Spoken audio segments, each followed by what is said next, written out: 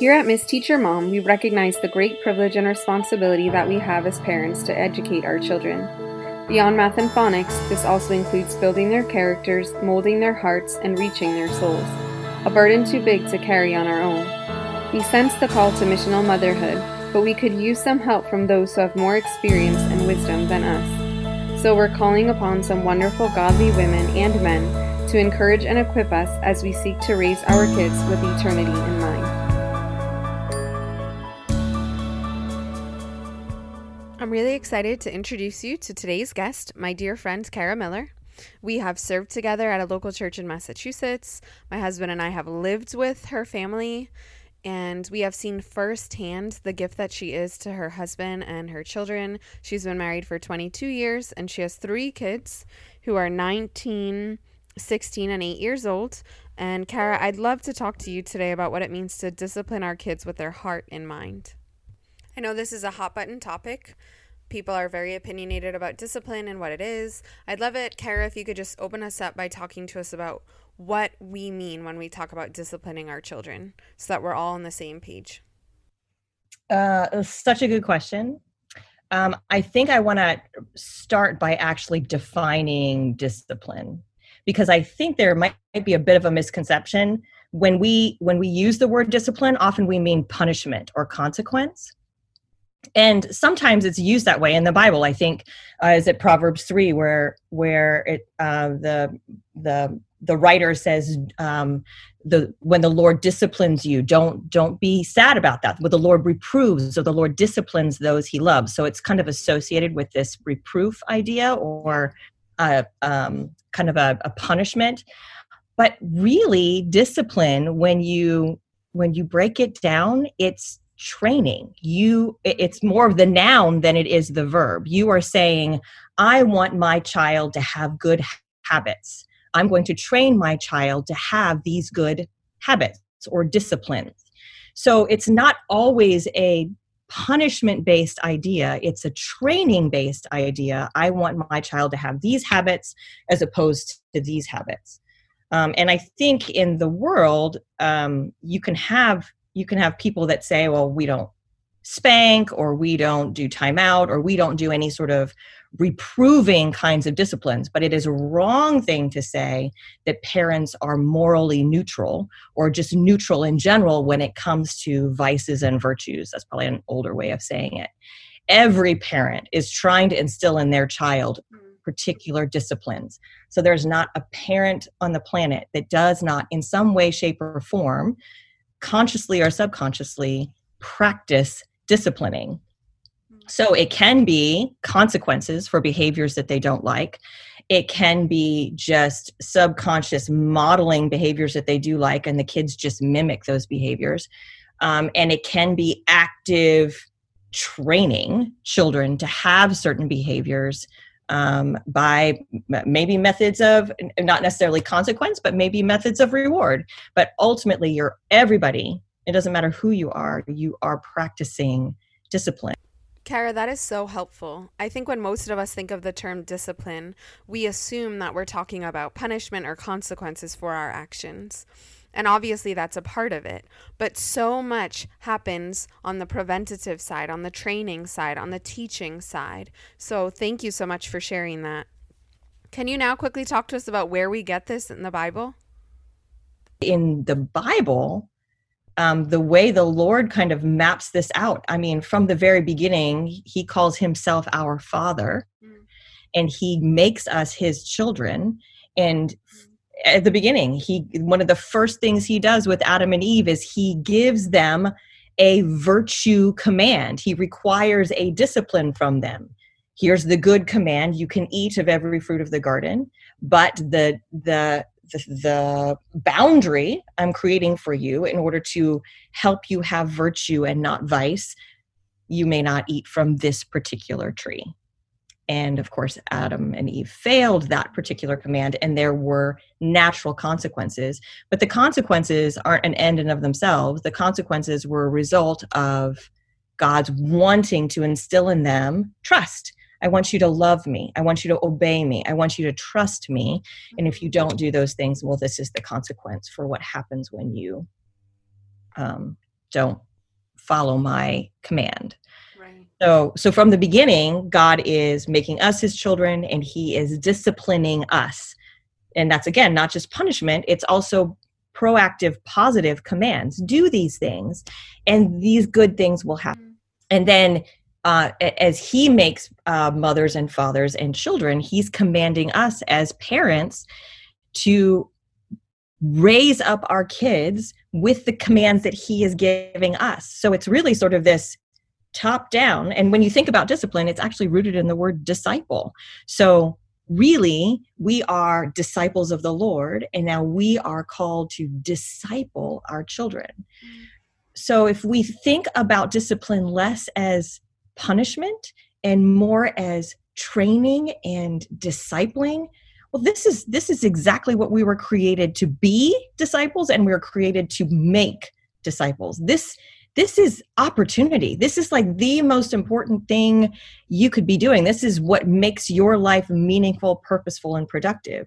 So as you're looking at your children and working towards training them, instead of thinking, oh man, this makes me sad that I have to give them consequences, reorient and think, oh my goodness, I have the opportunity to mold this life to be more like Jesus, as I want my own life to be more like Jesus. Like, this is sort of an innocuous example, but my youngest, he's 8. He has a really pretty bad overbite. And so I took him to the orthodontist, and the orthodontist gave him this little appliance.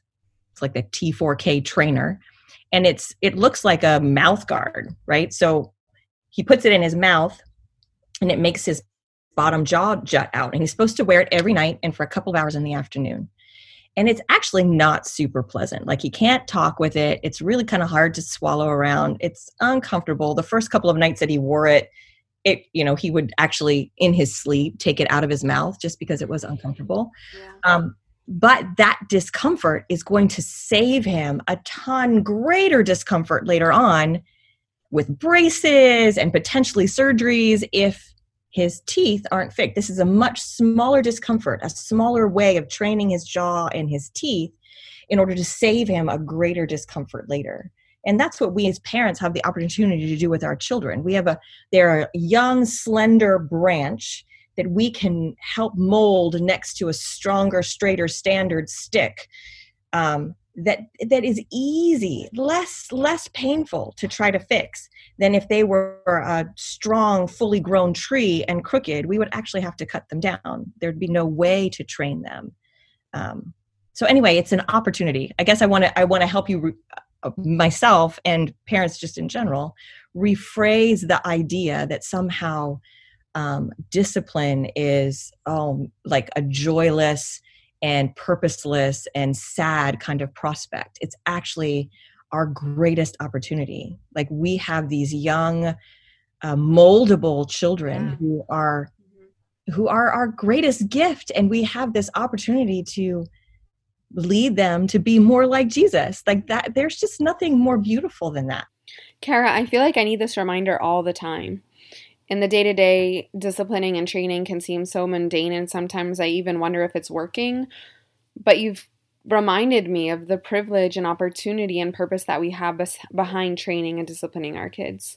I know we don't have a ton of time, so I'd love to talk about getting practical. What does it mean to discipline our kids with the gospel in mind, with their hearts in mind? What does that look like on a day-to-day level? Well, I think I probably would start by saying that one of the most important things that we need to do as reborn new creations in Christ is tell ourselves the gospel over and over all the time.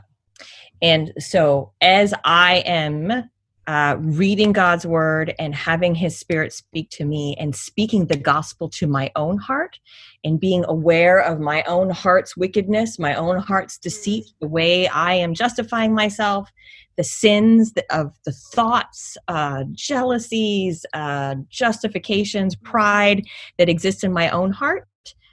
As the Lord is revealing those to me and I am confessing them and speaking the gospel back into my heart, or having the Spirit speak the gospel into my heart, when that happens in me, then it will automatically happen as you engage with your children.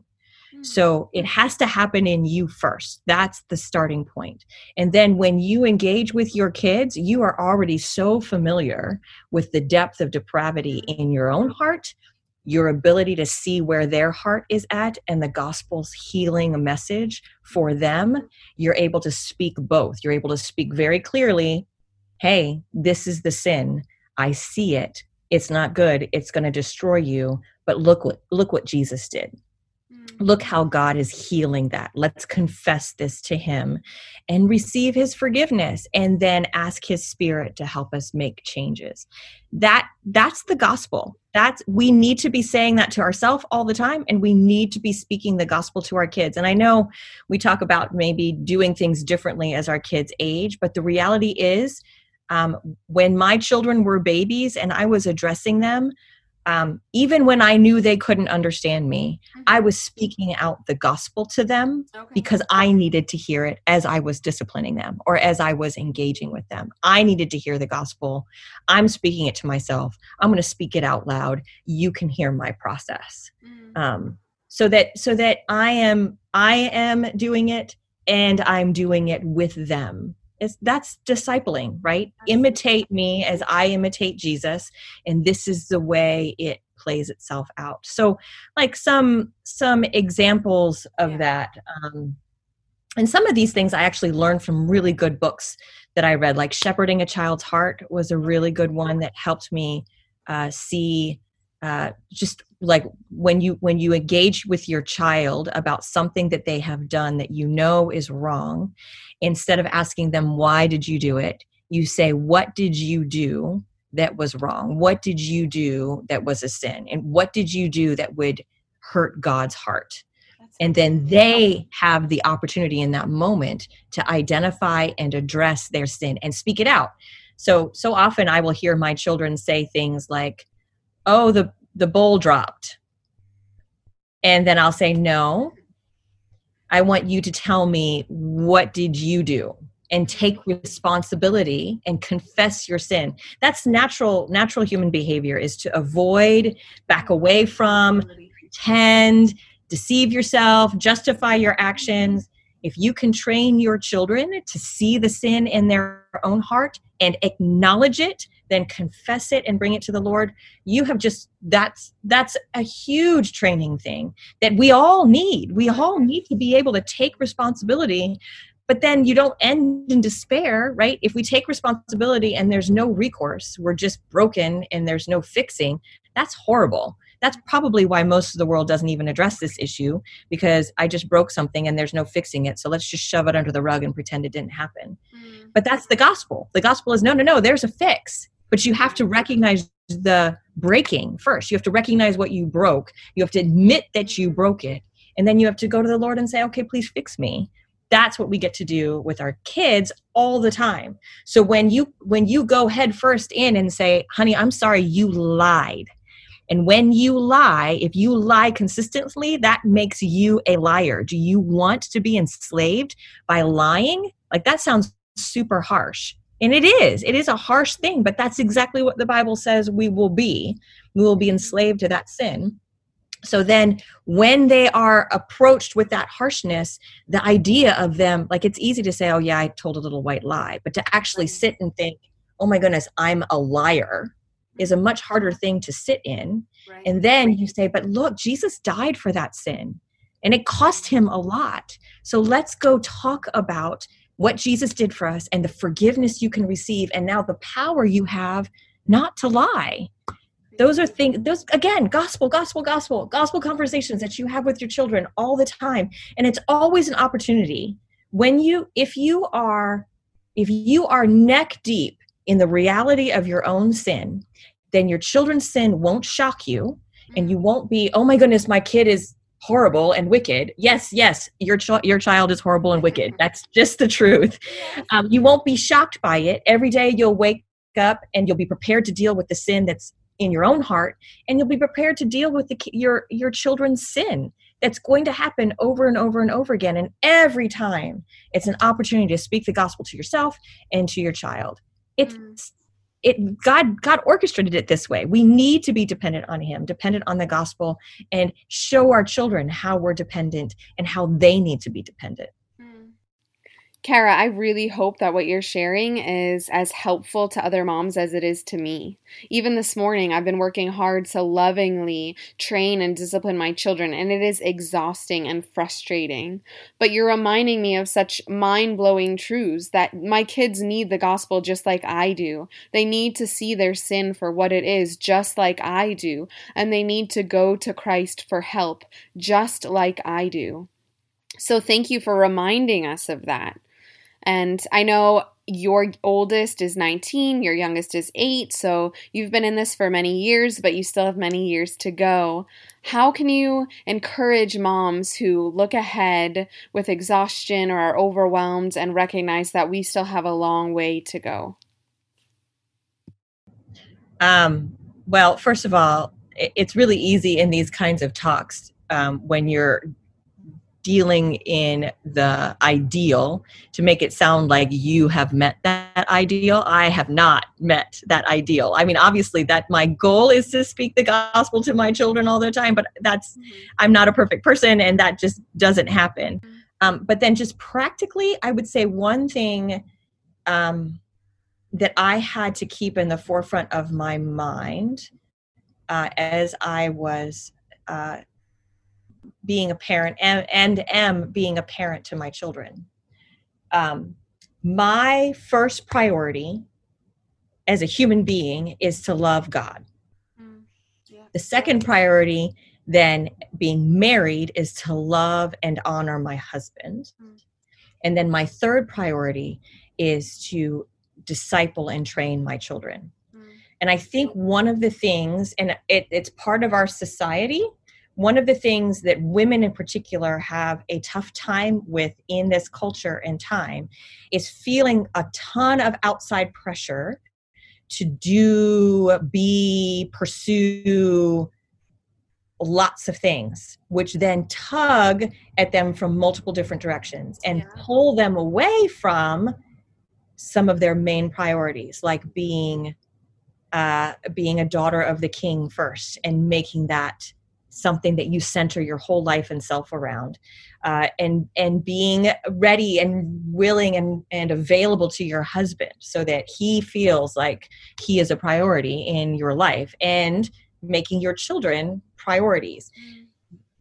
That requires limiting. Like we are finite individuals. So we are going to have to limit our time and energy for other things if we truly want our families to flourish.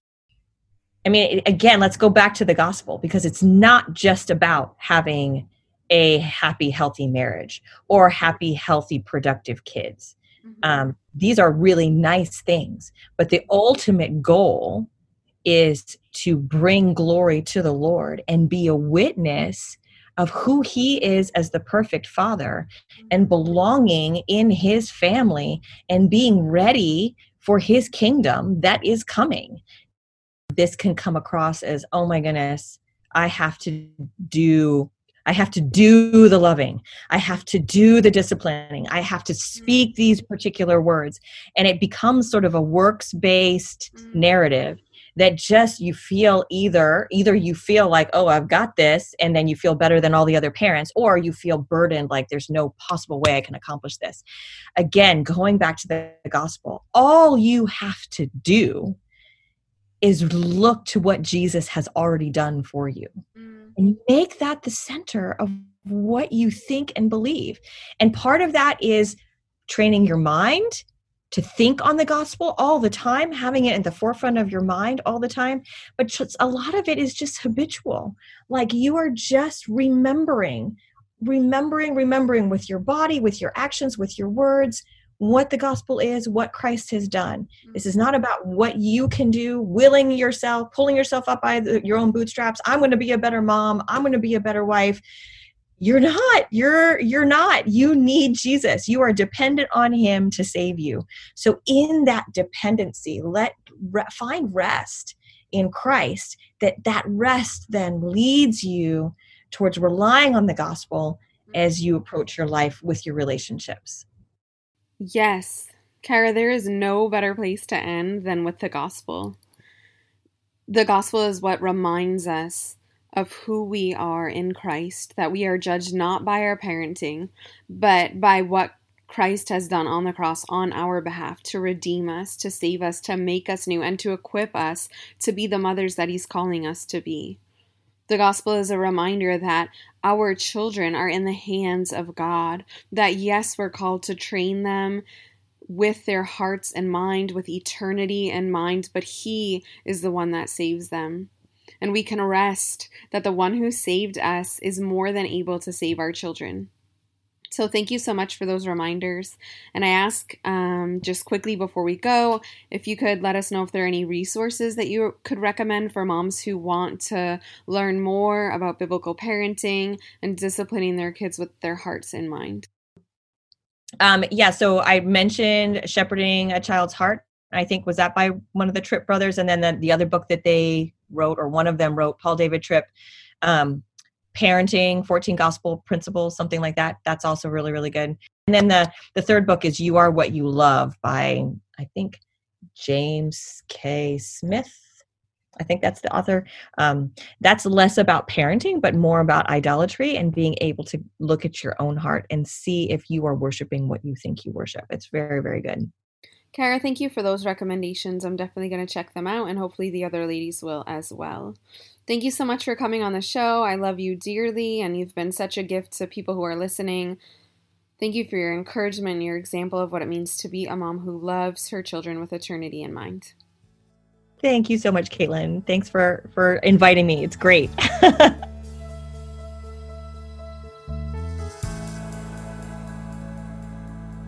I hope that today's episode has encouraged and equipped you to raise your children with eternity in mind. And remember, we are not doing this alone. As Christians, God wills us to will and to work for His good pleasure. We are trusting in the finished work of Christ, and we're empowered by His Holy Spirit. If this episode has been helpful to you, could you please write a review for other moms and share this podcast with your friends? For more information and the show notes, check out MissTeacherMom.com. And please join us next week for the Miss Teacher Mom podcast.